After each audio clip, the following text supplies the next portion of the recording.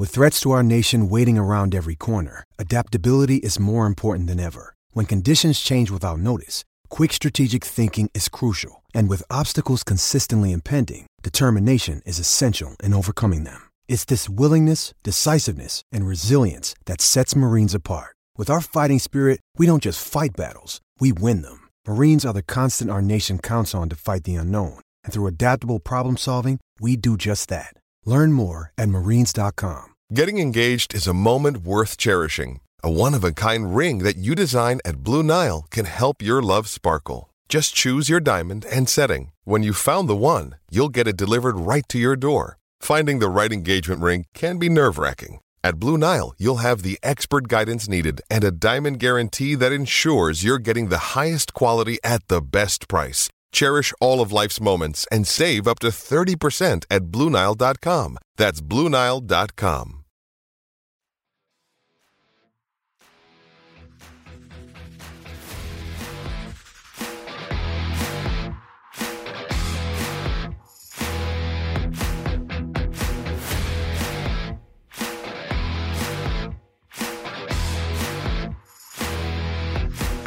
Hello and welcome to the PFF Fantasy Football Podcast. I'm your host, Ian Hartitz, today we'll be breaking down all 16 Week 3 matchups with a focus on providing you all with some actionable fantasy football takeaways.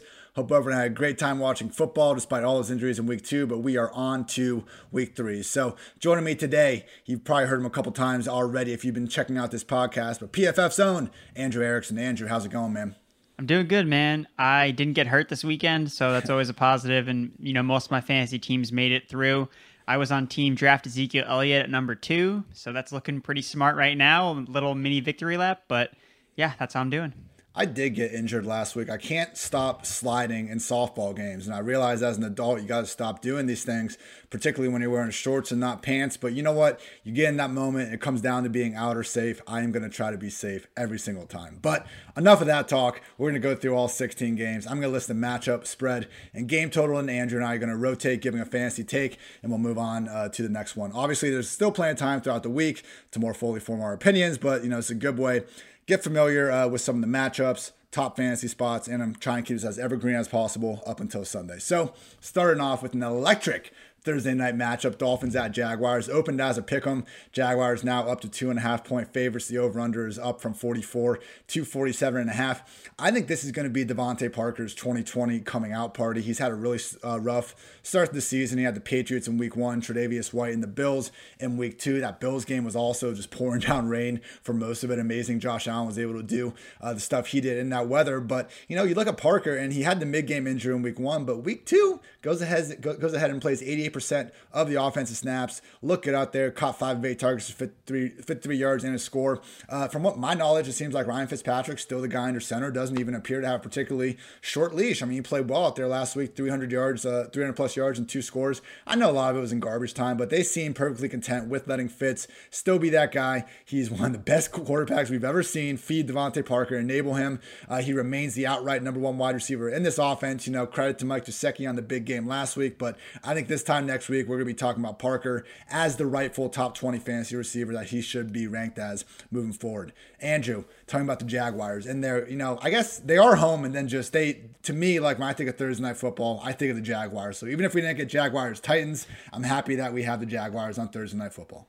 Yeah, I'm definitely bummed out that we have the Jaguars Titans flex to a Sunday night, 1 o'clock Eastern time slate. So that was a little bit disappointing. But again, like you mentioned, we got Dolphins Jaguars coming up on Thursday night, and it starts at the quarterback position. I mean, Ian, correct me if I'm wrong, but Minshew just seems like a guy that is going to thrive on Thursday, of course. He just seems like a guy that's going to do well, and the matchup is shaping up to be that. The Dolphins have not been good against quarterbacks. They got destroyed by Cam Newton. They got destroyed by Josh Allen, and I don't see why Minshew wouldn't continue that trend. He's already been a really great quarterback so far in fantasy. He's been a top 12 guy for the first 2 weeks of the year.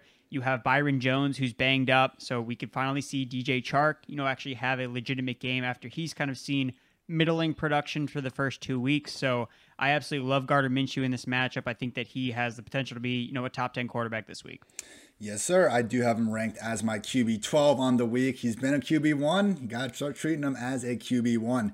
Next up, Texans at Steelers. Steelers opened up as 6-point favorites, but that's down to 4 points. People giving the Texans a little bit more respect after that just hellacious start this season. That continues in this spot. Over-under has been steady at 45.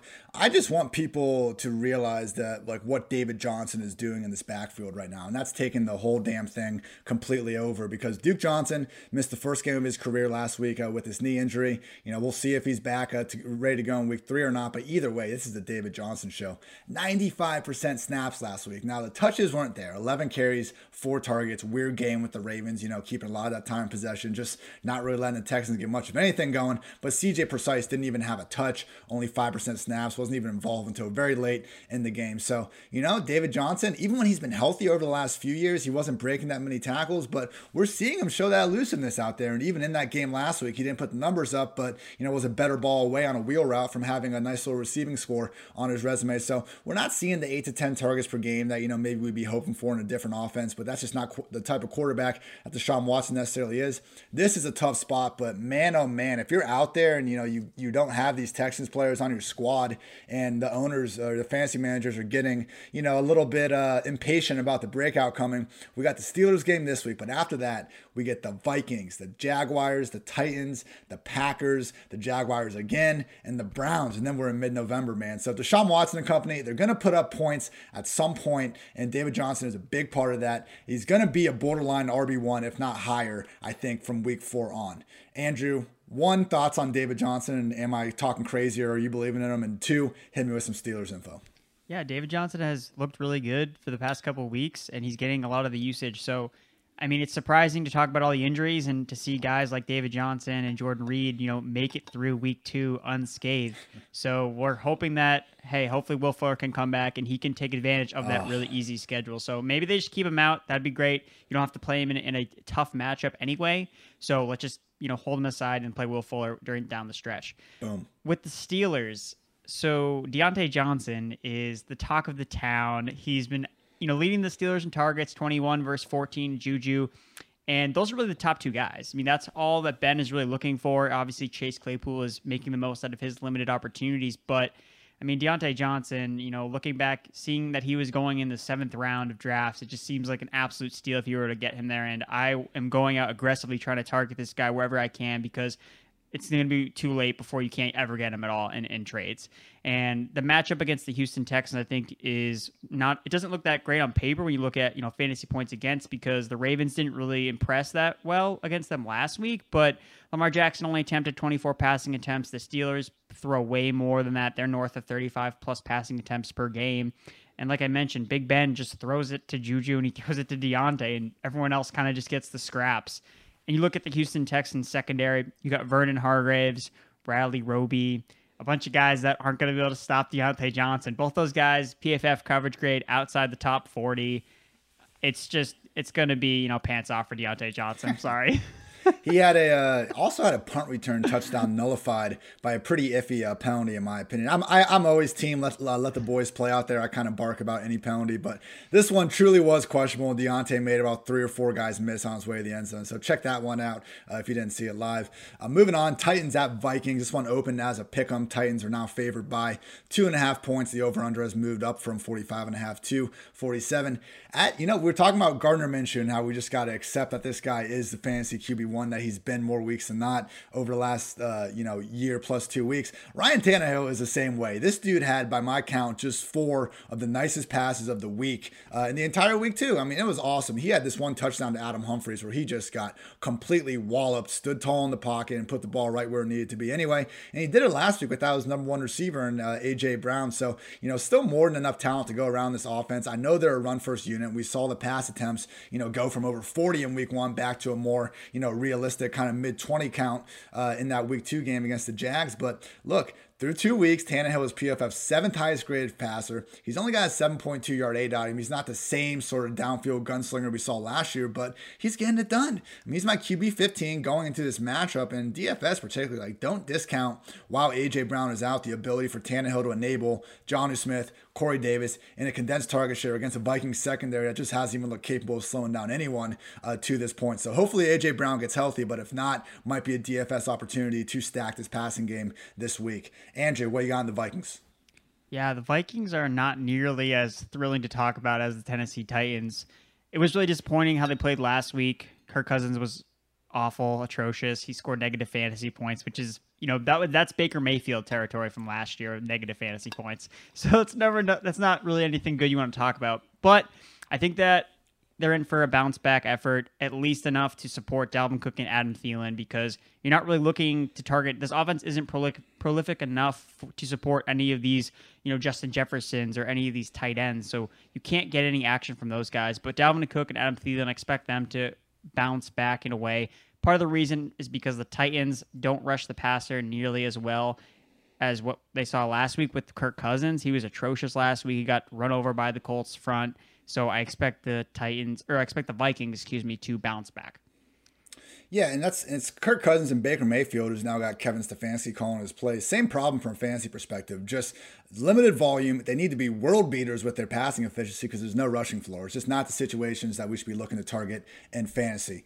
All right, Bears at Falcons. We got Atlanta opening up as 3.5-point favorites. That is holding steady. The over-under 48 has dropped to 47.5, but more or less the same as we saw opening up. So I'm a little worried that this game could be bad game script for David Montgomery. If the Bears 0-2 start proves to be a little fraudulent and we see the Falcons get up early, it's going to be more of a Tariq Cohen, even Cordero Patterson game script for that backfield. But if the Bears can just stay in this one, I think Montgomery can continue to be, pretty much anyone's idea of a weekly, almost upside RB2. This guy's looked great this season. Even last week, I understand I was against the Giants and it went well, but even going back to week 1, the dude ripped off several nice runs. He's looked healthy and he's been breaking tackles, and he got just so widely mocked because, all the hype going to last year was we had that one ridiculous graphic comparing him to like Saquon Barkley and Zeke and all these NFL pros. And then we also had just the all-time great PFF tackle breaking metrics from his time at Iowa State. Look, 2019 didn't go well, but we're living in 2020 now, people. And David Montgomery through 2 weeks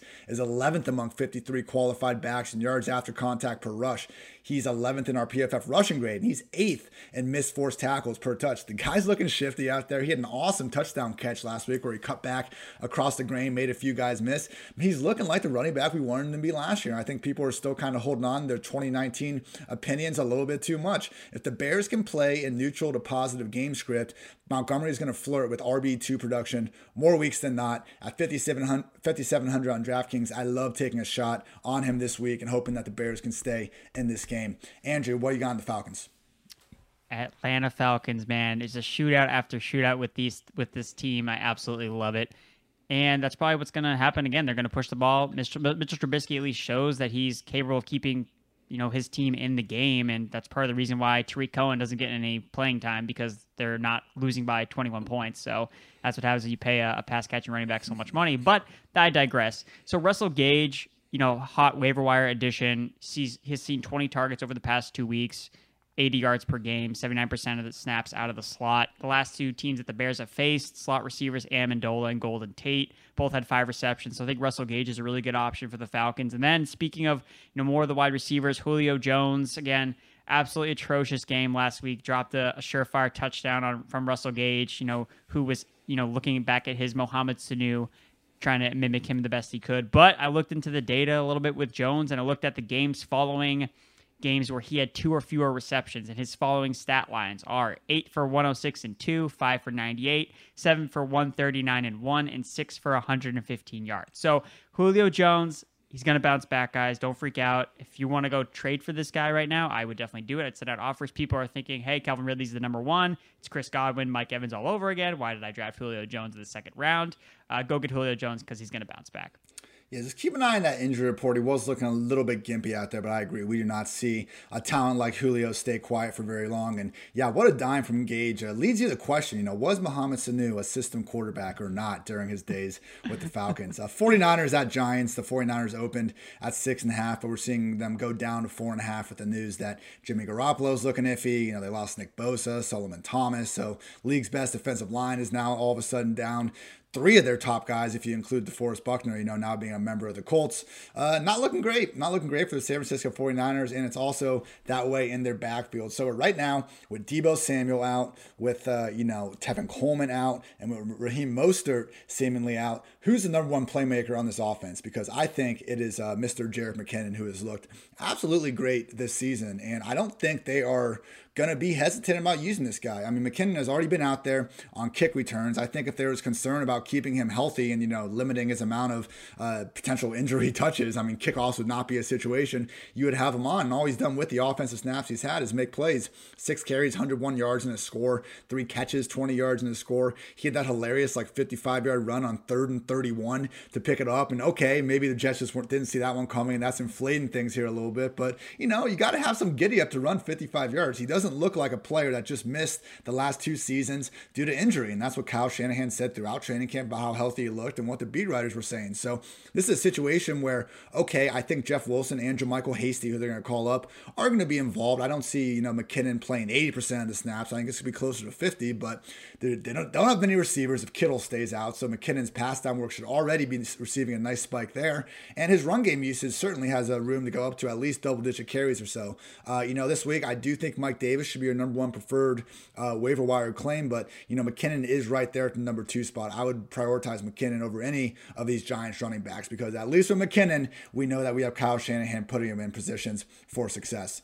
Andrew, I'm sure you got some thoughts on this Giants backfield. Yeah, it's a wild Giants backfield. You got Devontae Freeman now in the mix to go along with Dion Lewis and Wayne Gallman. So it's pretty hard to kind of digest to figure out who you want to go after. But Devontae Freeman seems like the option, season long term. Again, you look at a guy like Leonard Fournette, the first week that he was on the new team, he didn't really do that much. And then the second week, okay, now he got more involved. So it's the running back position. It's really easy to pick up the playbook. It's not super complicated. Devontae Freeman's been in the NFL for a while right now. So I think that Freeman's the long-term play. I think Dion Lewis is still involved if you need someone to start, this week. If you're 0-2, you need a guy to play. I think that Dion Lewis is probably your option. Again, he catches passes, which are more valuable than what Wayne Gallman can necessarily offer. So, and again, you're not harping to get the early down running back behind the Giants' offensive line. That hasn't been great. But again, like you mentioned, the 49ers are dealing with a bunch of injuries. So we could see a more productive running game from the Giants. So I would order in, Freeman, Lewis, and then Wayne Gallman. But looking at the receivers on the Giants as well, we have more injuries, with Barkley out, with Sterling Shepard probably going to miss as well.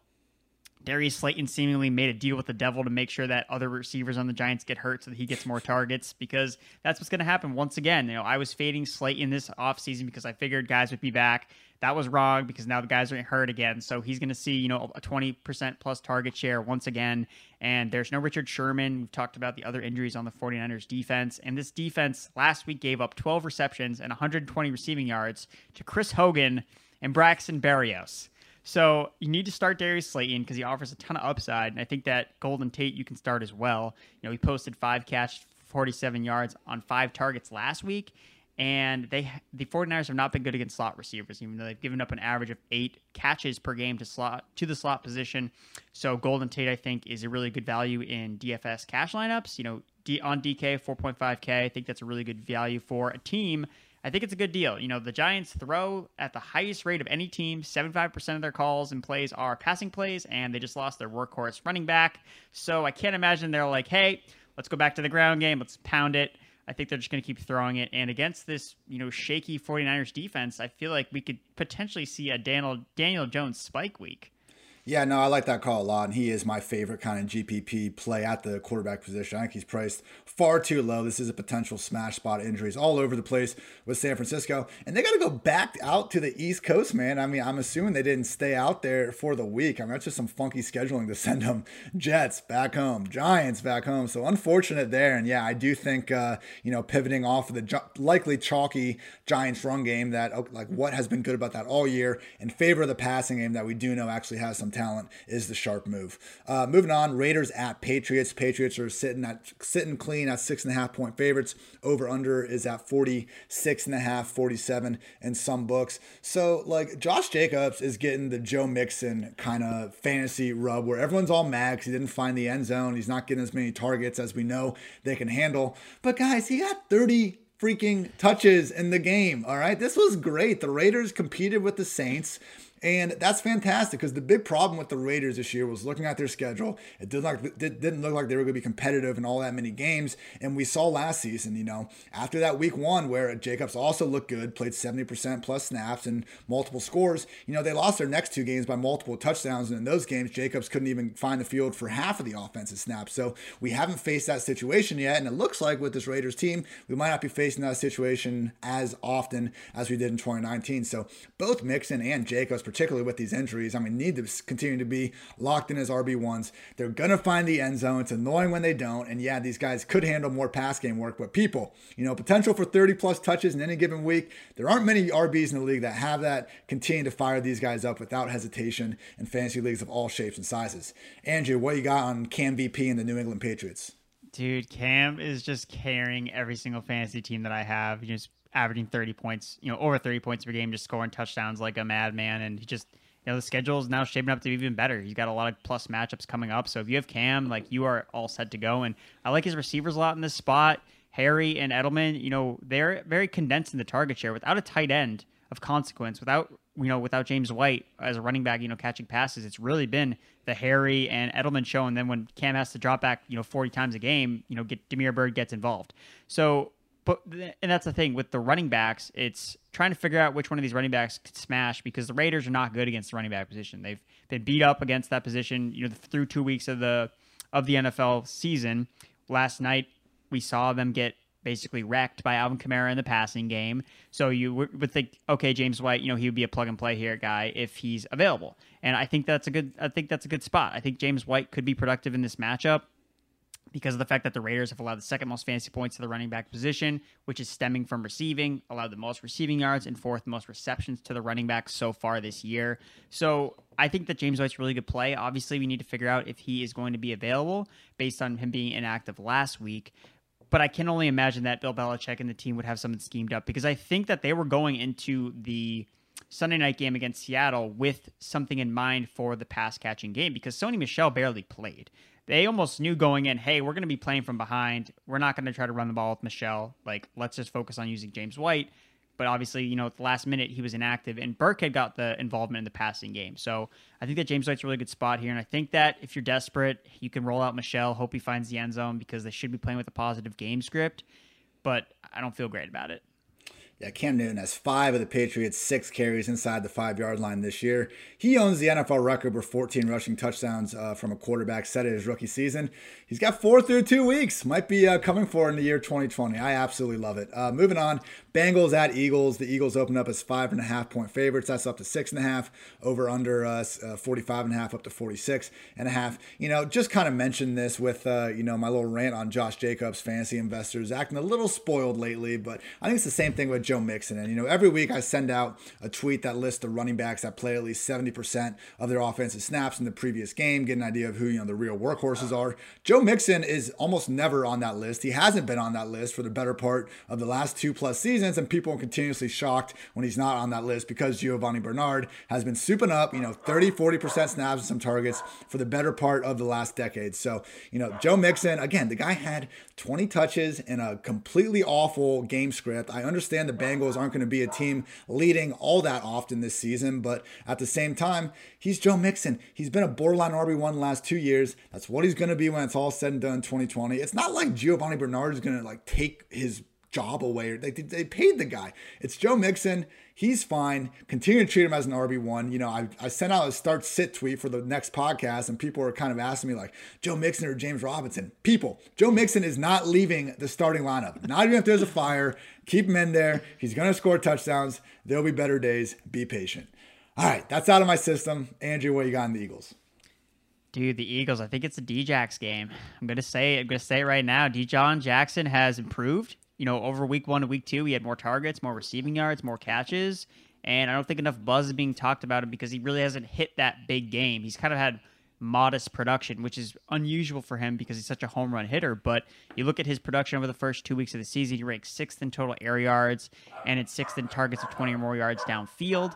Again, great indicators of future fantasy success. And the Eagles have a much easier matchup this week against the Cincinnati Bengals. They are not, playing a juggernaut pass rush where Carson Wentz is going to have zero time to throw the ball. They actually have time to let plays develop downfield. And over the last 2 weeks, the Bengals have allowed 7 passing targets of 20 yards or more, 125-point, passer rating on throws, ranked 7th highest in the NFL. So again, part of that reason is because the Bengals can't generate a lot of pressure up front. So quarterbacks can drop back, read, and let plays develop down the field. So I think that it's going to be a Deshaun Jackson week. After all, Wentz has targeted him 15 times over the last 2 weeks with a team-leading 9 in week 2.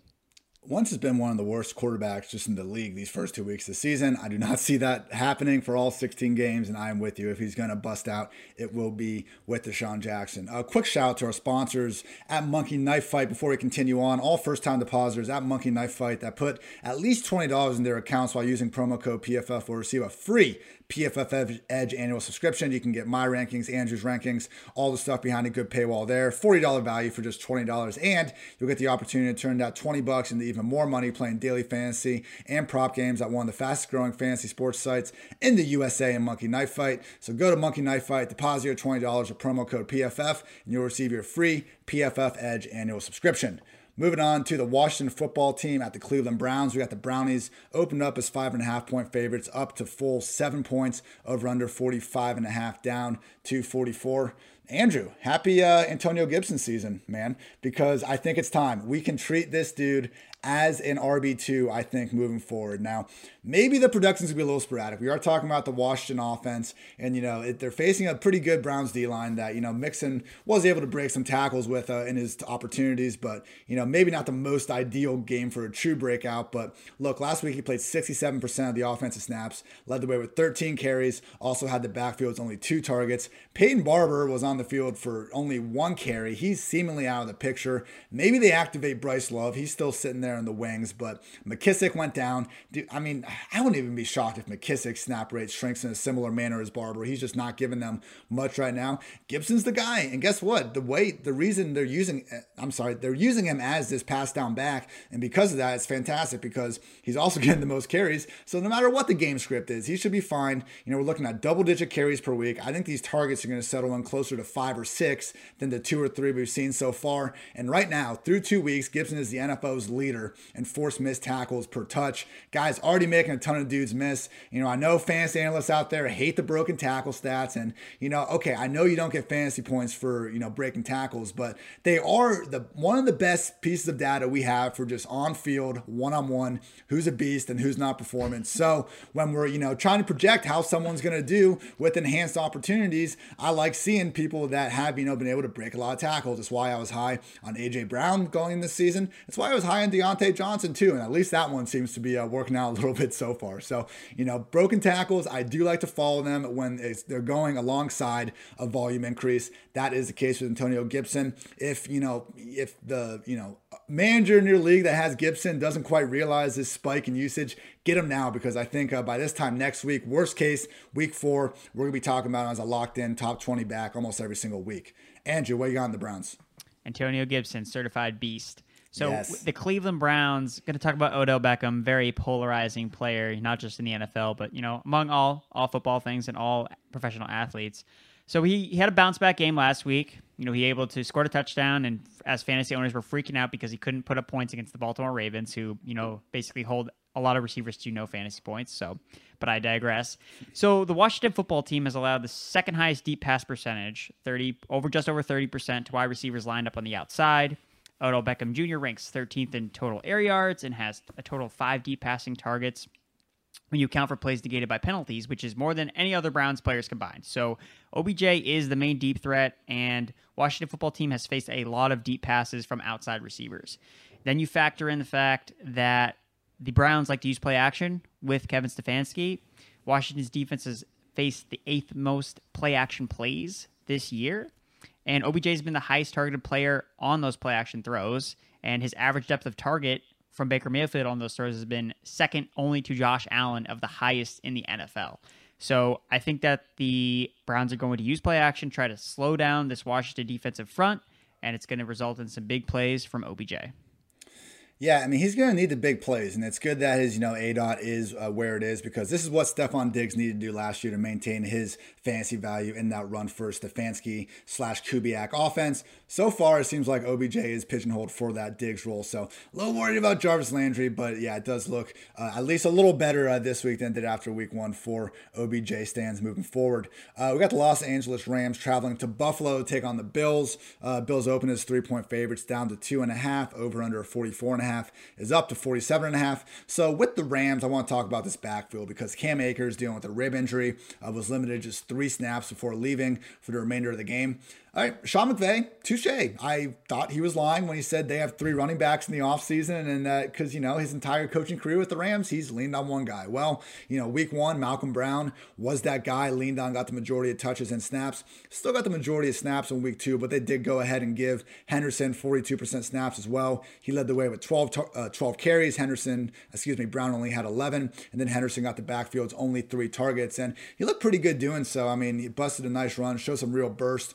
He looked plenty healthy, and that was the issue after week 1. McVay noting that Henderson wasn't healthy, but as he gets better, he'll be the guy moving forward. Akers has the rib injury, and we got Brown playing through a fractured left pinky. It sounds like he's going to play through it. I think he's going to get, his usual, double-digit carries per game, but wouldn't be shocked at all if Henderson becomes the primary pass down back. And if we can get word that Akers is out, we have shrunk the, volatile 3-back committee to a more fantasy-friendly 2-back committee. And I think that could really work this week. So I'm still, kind of pessimistic on either Brown or Henderson truly breaking out of this backfield. But just in terms of a week 3 start, I think Henderson, deserves to be up there in any sort of, waiver claim scenario. So it's, been a pleasant surprise with how well the Rams have been able to put up points as a whole. They're definitely turned to more of a run-first offense, at least in week 3. It looks like Henderson will be the guy to benefit the most from that.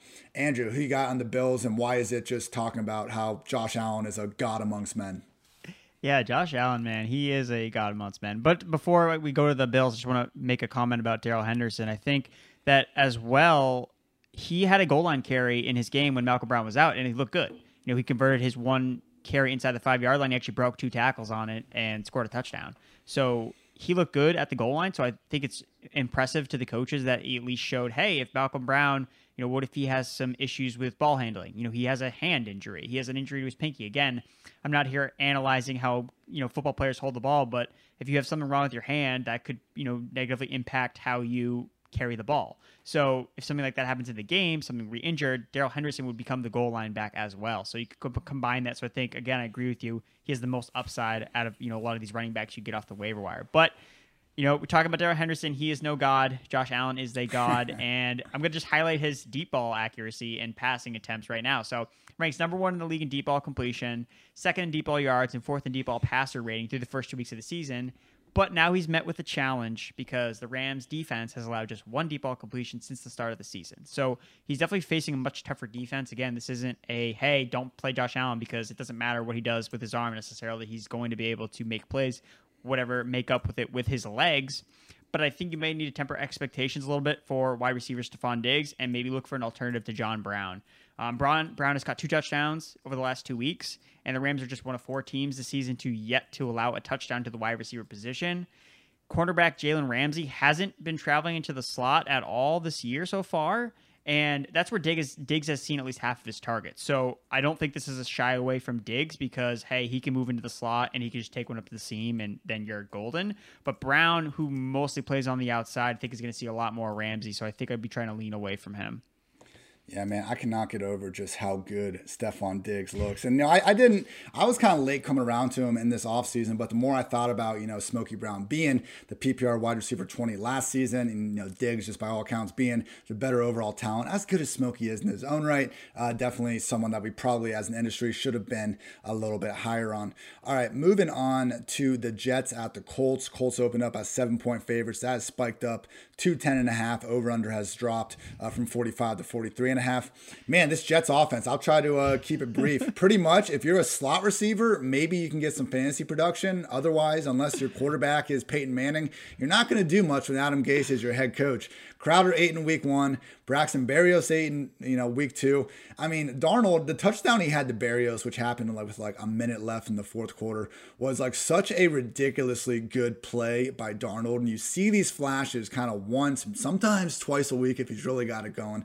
But they're just so few and far between. But it's a shame, I mean, a lot of smart people were so high on Darnold coming out, and whether or not he can eventually become the next latest and greatest post-Gase success story remains to be seen. I will not be fully giving up on Darnold until I see him play away from this Gase offense and with any semblance of pass catchers, because they're just not doing anything for him right now. And with all these receivers injuries, with Bell out, you got Chris Herndon, who was just the talk of training camp. You guys know that because I wouldn't shut up about him for the better part of the month of August. And he's out there blocking on 36% of his passing snaps, which is a league high mark among starting tight ends per weekly friend of the show, almost, Dwayne McFarland, PFF Zone. Make sure you check out his utilization report on Wednesday. Always great stuff in there. So yeah, I mean, we have a situation where the Jets were more willing to feed pretty much a guy coming up out of nowhere in Berrios, and then Chris Hogan, who's been on the team for 2 or 3 months, over the guy that seemed like the next big thing at the tight end position as recently as 2018. I'm not bitter, it's whatever. I'm not mad at all. I haven't lost hours of sleep over this. It's all good, everyone. I'm not mad. You're mad. Oh my gosh, that's enough talk about the Jets. Andrew, let's lighten things up with some talk on Jonathan Taylor and the Colts. Yeah, I think Sam Darnold just goes home after, every game and just watches Ryan Tannehill highlights just so he knows, hey, there's always a hope, man. It can happen. It can happen. I always got a shot. All right, so the Colts are without Paris Campbell, and that really sucks because Paris Campbell was we were high on him. We had him as a sleeper over at PFF. A lot of people had him as a sleeper, so it's really disappointing to see him, banged out for the rest of the season. That's going to open up opportunities for Zach Pascal, potentially. He's the guy that took over in the slot. He caught a touchdown. He saw an 80% snap share from the slot. But I think it's noteworthy as well that Hilton has seen a decent amount of action from the slot as well. 5 targets, 40% target rate on routes run, and an average depth of target of 15.8 from the slot. So I do think that with this Jets secondary that's not very good, that it could be T.Y. Hilton and Phillip Rivers that kind of finally connect on some of these deep shots, whether it's T.Y. lining up in the slot and kind of going deep. So I think that, again, they're going to probably mix some guys in there, and they could even mix in Mo Alley Cox because Jordan Reed absolutely ate out of the slot. He caught both of his touchdowns against the Jets in the slot. So I think that, paying attention and figuring out, okay, who's that guy going to be in the slot for the Colts, I think is going to pay off. Yeah, if Jack Doyle stays sidelined, maybe Mo Alley Cox can keep doing his thing. But otherwise, I think T.Y. Hilton's going to be the only consistent fantasy viable guy in this passing game now that Paris Campbell is unfortunately on IR and out indefinitely. Moving on, we got the Carolina Panthers traveling to L.A. to take on the Chargers. Chargers opened up 6.5-point favorites, up to 7. Over under 44 is down to 43.5. Christian McCaffrey out 4 to 6 weeks with this high ankle sprain.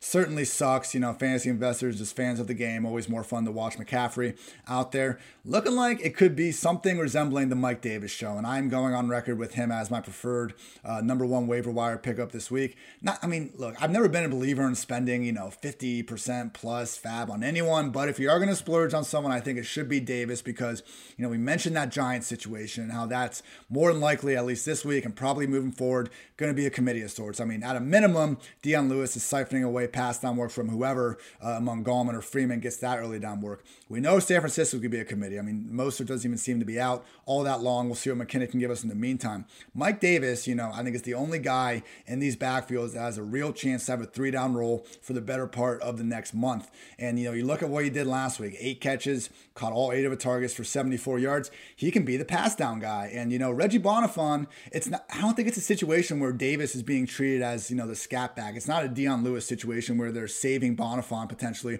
to come in and be the early down guy. Davis won that job in training camp. Matt Rule talked him up as one of the best players in training camp, and it's been nothing but good things since. So Bonifon will be active. Again, I don't, if I had to project the snap splits, I don't think Davis is going to take that McCaffrey role. He's not McCaffrey. Few people are McCaffrey. We shouldn't expect him to get that role. But, Bonifon, 20-30% snaps. Curtis Samuel is going to chip in and get a handful of running back snaps. It should be more than a handful, but that's a story for another day. And I think Davis, we're looking at him having 50, 60 60% snaps, and it could just be a lot more. I mean, maybe they do put him in that McCaffrey role. If anyone's going to get it, it's him. He seems to have the pass down work. I think out of all these running backs that you're going to want on the waiver wire, Mike Davis can give you the highest upside over the next 4 weeks. Andrew, do you agree that Mike Davis should be the number one waiver priority? And after that, hit me with the Chargers.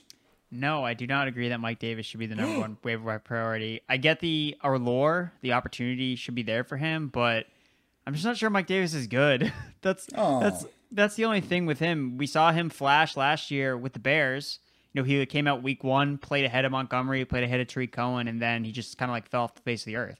And I wasn't really sure what happened after. And he did kind of the same thing in Seattle. He like produced, and then he kind of fell off again. So I'm just concerned if he comes out in week 3 and doesn't play well. Okay, well, what do we have now?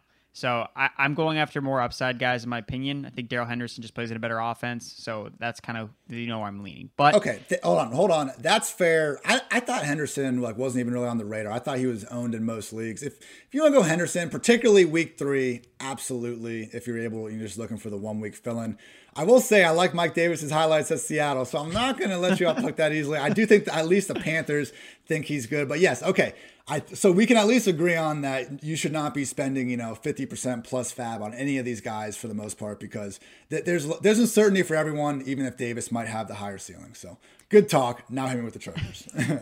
So if this guy's available, I think that he probably deserves the most is Joshua Kelly. So I know that he's probably available in maybe some home leagues here and there, but I mean, you look at his usage over the last 2 weeks, he's seeing the majority of touches and carries. He's seeing all of the goal line work, 6-1 in terms of carries inside the 10-yard line compared to Austin Eckler. And if you have Austin Eckler, I would be trying to move him, honestly, because Joshua Kelly's not going away, and you have Tyrod Taylor potentially coming back, and we saw him not target the running back position at all. We saw Justin Herbert target the running back position. So there's a lot of moving pieces, and it just seems like you may be better off trading Austin Eckler now. He's got a really good matchup against the Panthers. You can kind of use that as a selling point where you're talking about, hey, because I know a lot of people will try to trade them after the great matchup, but that usually doesn't work because people are smart enough to realize, oh, he just played a really good team and now he has a really bad matchup, so I don't want this player anymore. And there's a chance in this game where, I mean, Joshua Kelly could go out and score 2 touchdowns, have 100 rushing yards, and then you're left with Austin Eckler, who doesn't score as many fantasy points in this game because let's say the Chargers are up. I mean, they're favored, so that could be a real concern for Austin Eckler owners because your trade window may just bottom out if Joshua Kelly outscores Austin Eckler this week. It's a great spot for both backs. I mean, I think I'm not expecting Eckler to provide, consistent RB1 value necessarily moving forward. They're just not using him enough as a pure receiver. They've cut his snap rate and slaughter out wide in half. But I would just say before we go all in on Kelly, and hey, he's looked great. I think he's earned this role, but let's just remember Justin Jackson has been out with that quad injury. I would limit the exposure, particularly in DFS, if Justin Jackson gets back. Jackson's been really good for them over the years. I just wouldn't be shocked if they give him some of that early down work he was getting in week 1. But yeah, again, for week 3 only, Kelly's another guy with Henderson I just wasn't really considering as much because I think he's owned in most leagues already. But I love pivoting off of Mike Davis in DFS tournaments at 5,100 in favor of Kelly at 5,000. Maybe the ownership on Kelly will be higher than I'm expecting, but I think that could be the GPP play there. All right, now we have the Cowboys at the Seahawks. Over-unders holding steady at a just huge 55.5 points. Seahawks open 3.5, now up to 4.5. This Cowboys passing game, I mean, I watched that entire game, live in week 2, and I must say, I really never thought the Cowboys were out of it. I think that's the amount of respect I have for, Dak and just this team in general. They can put up points with the best of them, and yeah, they have these stretches where they put the ball on the ground 4 times in the first 11 minutes of that game. I mean, just incompetency, just that shouldn't be happening from an offense that good at times. 2 bundled fake punts, like what is going on? Found a way to win it, and we're seeing what happens when you have Dak and this bad defense and a pass-happy offense to go along with it, and it's mostly fantasy goodness. I mean, through 2 weeks, Amari Cooper 23 targets, CeeDee Lamb's there at 15, Dalton Schultz is all the way up at 14 randomly, Zeke's at 11 without Old Man Witten taking the underneath stuff, and Michael Gallup sitting down there at 10, but they've been up more of the fantasy-friendly variety. So I think Gallup's going to, gain on Lamb a little bit with those numbers, but maybe not this week, man, because again, we're just breaking down the cornerback matchups, and CeeDee Lamb has the best spot spot from the cozy confines of the slot against the Seattle defense that, Quentin Dunbar and Griffin on the outside, two of the league's better corners. I mean, per PFF last year, those were top 15 corners. We saw Dunbar with that great pick on Sunday night. I love Jamal Adams. I've been, team Jamal Adams, number one safety in the league. But let's face it, he struggled when trying to guard Edelman in the slot in that game. I think you put CeeDee out there and tried to do the same thing, it could be the same result. So CeeDee Lamb, another good matchup. He's, truly, if you're not already treating him as, an upside wide receiver 3, you should be. And he's just slowly but surely starting to approach that, top 30 status. So we'll see where the rankings end up falling. I haven't finalized mine just yet, but CeeDee Lamb quickly rising up the ranks. Andrew, what's up with Russ and the Seahawks? Yeah, I mean, there's really not much to say. They are really good. I guess we'll start with that.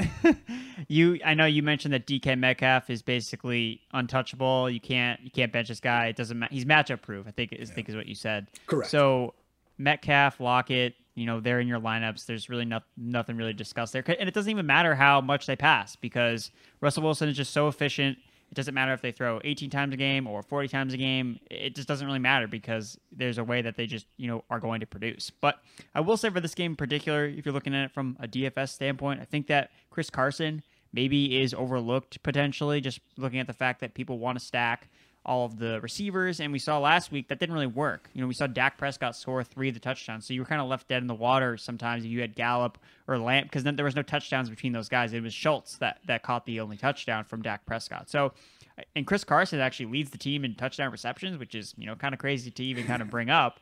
But he's really being heavily involved in the passing game. He has 9 targets, which ranks 3rd on the team, and he's ranks 4th in total routes run. He's only behind those 2 star receivers and Greg Olsen. So I think Chris Carson is definitely potentially going to be the underrated player in this matchup from a DFS perspective. And I think also, the Cowboys have actually faced teams that have run the ball on them a lot.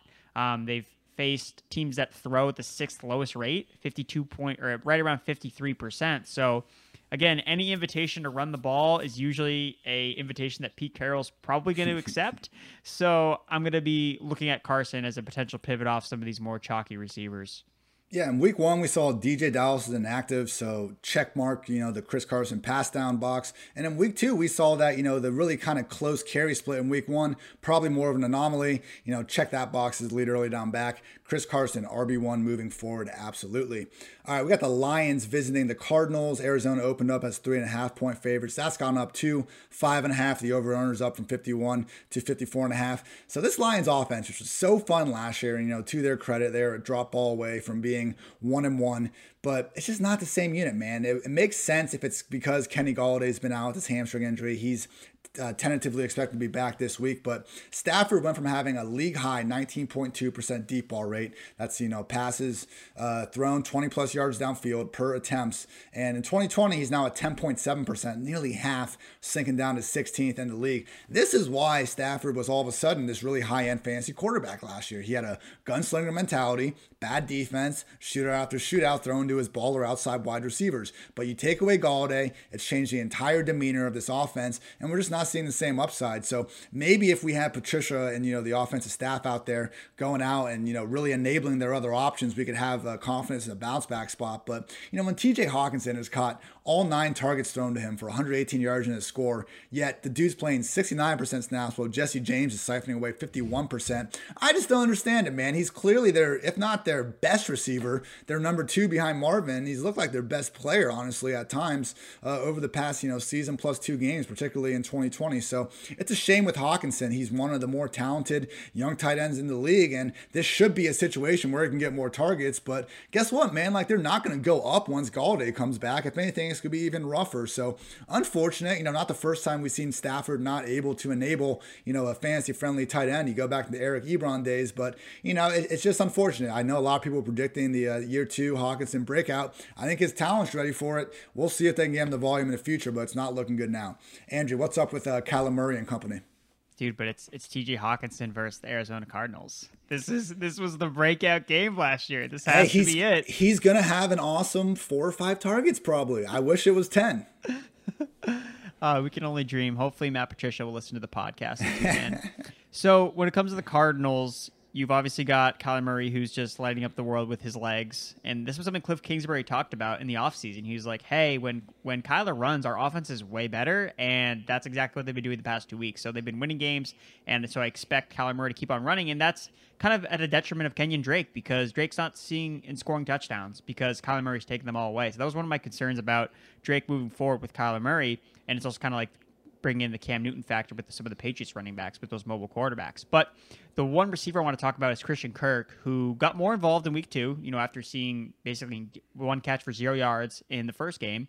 But again, he's running a lot of routes. He's playing in this high-powered offense, and he's their deep threat. He's been the guy that's been seeing all the downfield targets. So in week 2, he converted 4 of his targets into 2 receptions for 57 yards. He now ranks third in the NFL in total targets of 20 or more yards downfield. And he gets the juiciest matchup against this beat-up Lions secondary, who's allowed the most deep passing attempts of over 20 yards this season. So I love Christian Kirk in tournaments this week for DFS, and I think he's a great buy low candidate. Again, this is a really high-powered offense. They run so many plays, and Christian Kirk is the only way you can get any piece of this offense that's really, really cheap.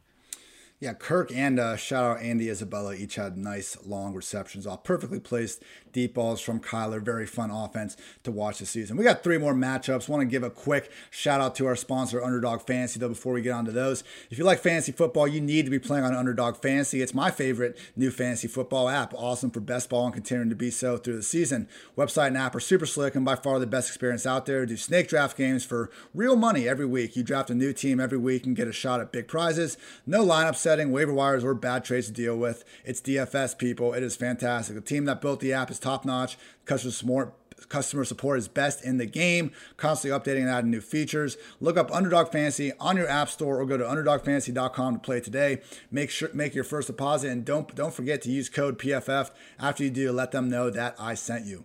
All right, Buccaneers at Broncos. Tampa Bay up to -6 after opening as 3.5-point favorites. Over-unders of 40.5 is down to 43. 44.5 open, down to 43.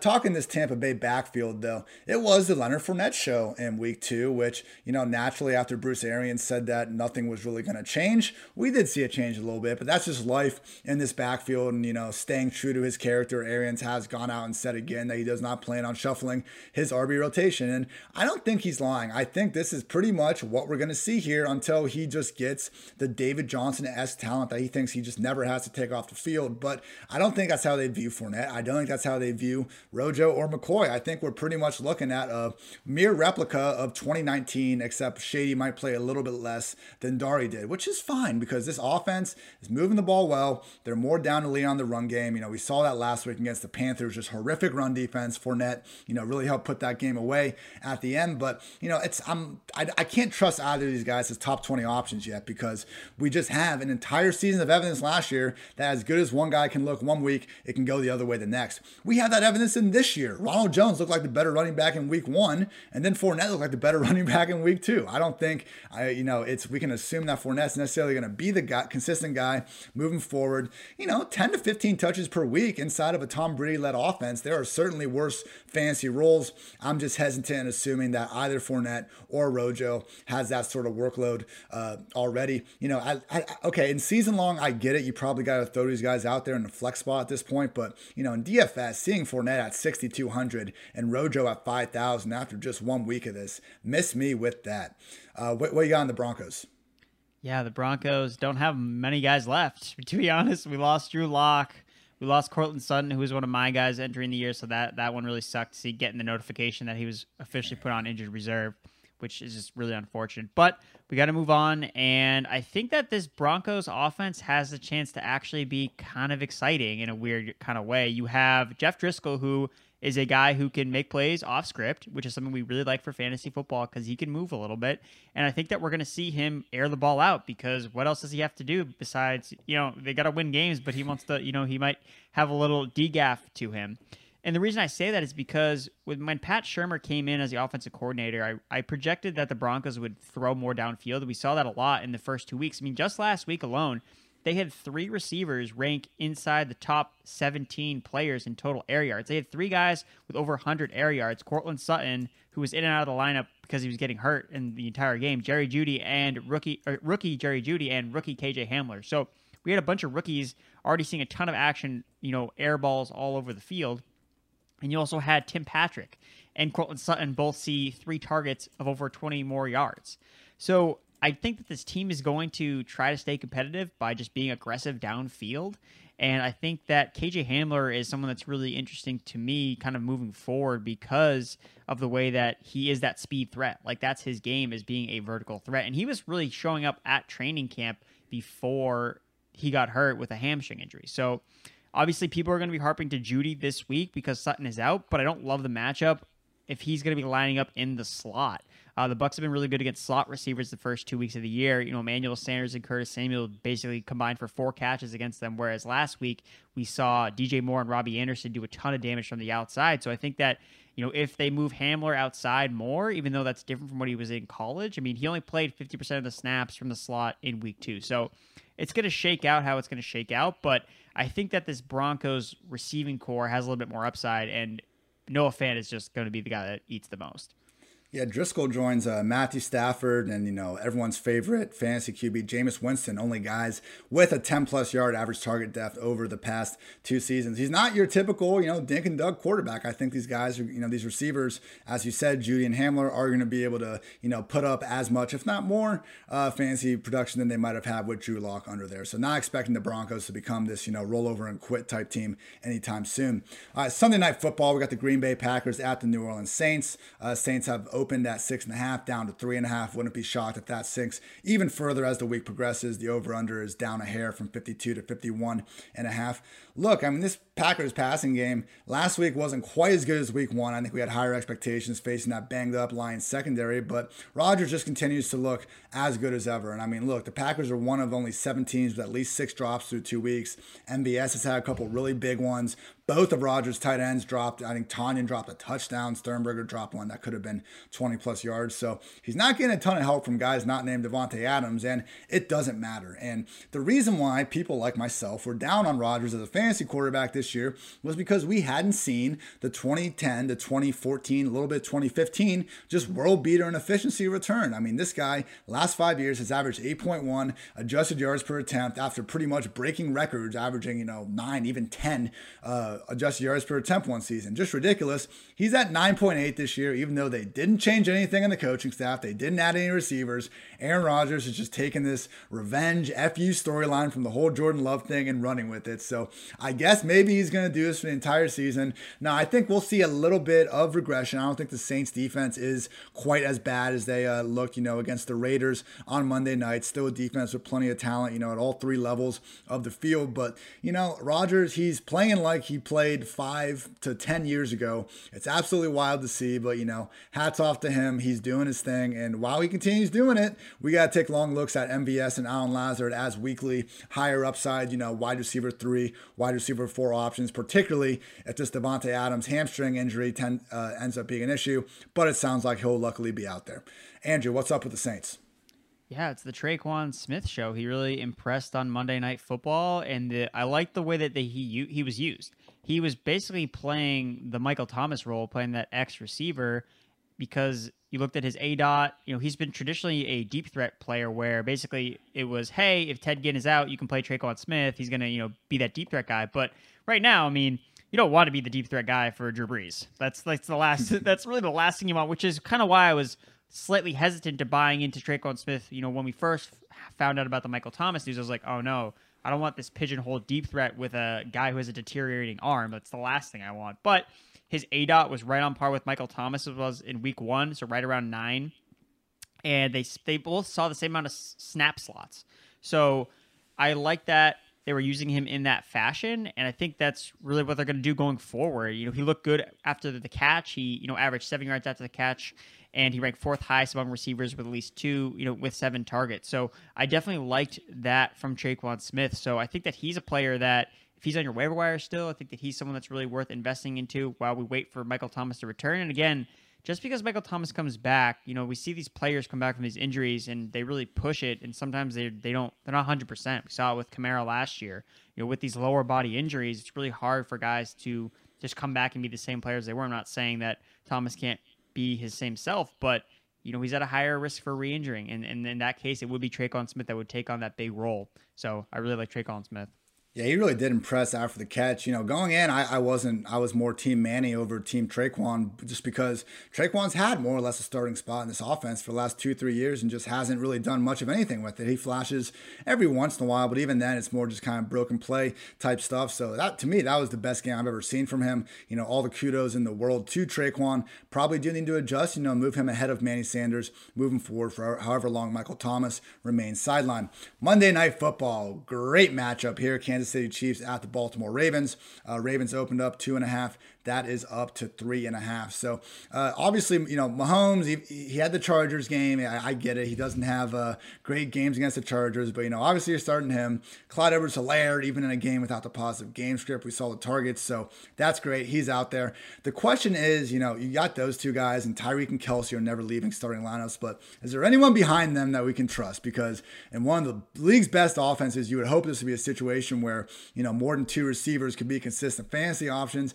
It just doesn't seem that way. But maybe Sammy Watkins is injured, and if he's out, we're going to need to monitor injury participation. We haven't gotten a lot of word on it just yet, but if he's out, this is the moment that Mecole Hardman truthers such as myself have been waiting for. I believe he is the only real, quote unquote, handcuff wide receiver in the league. If any of Tyreek, DeMarcus Robinson or Sammy go down, Mecole is out there. I mean, we saw when he was out there, even in the second half last week, Mahomes looks for him when he's out there, and they make plays when he looks for him. It's not like we have evidence of Mecole just going out there and being ineffective with his opportunities. He's been great with all the opportunities. He just can't get a bunch of them. So if we remove a receiver from the equation, bump the opportunities up to 5 or 8, I think we could be again looking at a Mecole Hardman season, even though we had to end it after week 1. So it's a situation where Watkins now being injured, we already saw him come back to earth after his usual week 1 explosion. I would be very cautious about going back to Sammy